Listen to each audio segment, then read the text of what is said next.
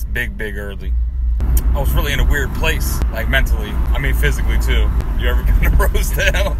I mean, not as bad as Dundalk. I ran into what could have been only like the second black cowboy I've ever seen in my entire existence. I mean, in real life. Per usual, generic greeting. Say, "Good morning, sir." He then says, "Good morning, brother. God is watching." Tips his hat. Kind of weirds me out, because that's not your typical hello. So after I leave the gas station and the parts store, I pull up behind a white SUV that said "God is." So now I'm feeling even more peculiar. I guess I haven't been paying attention enough.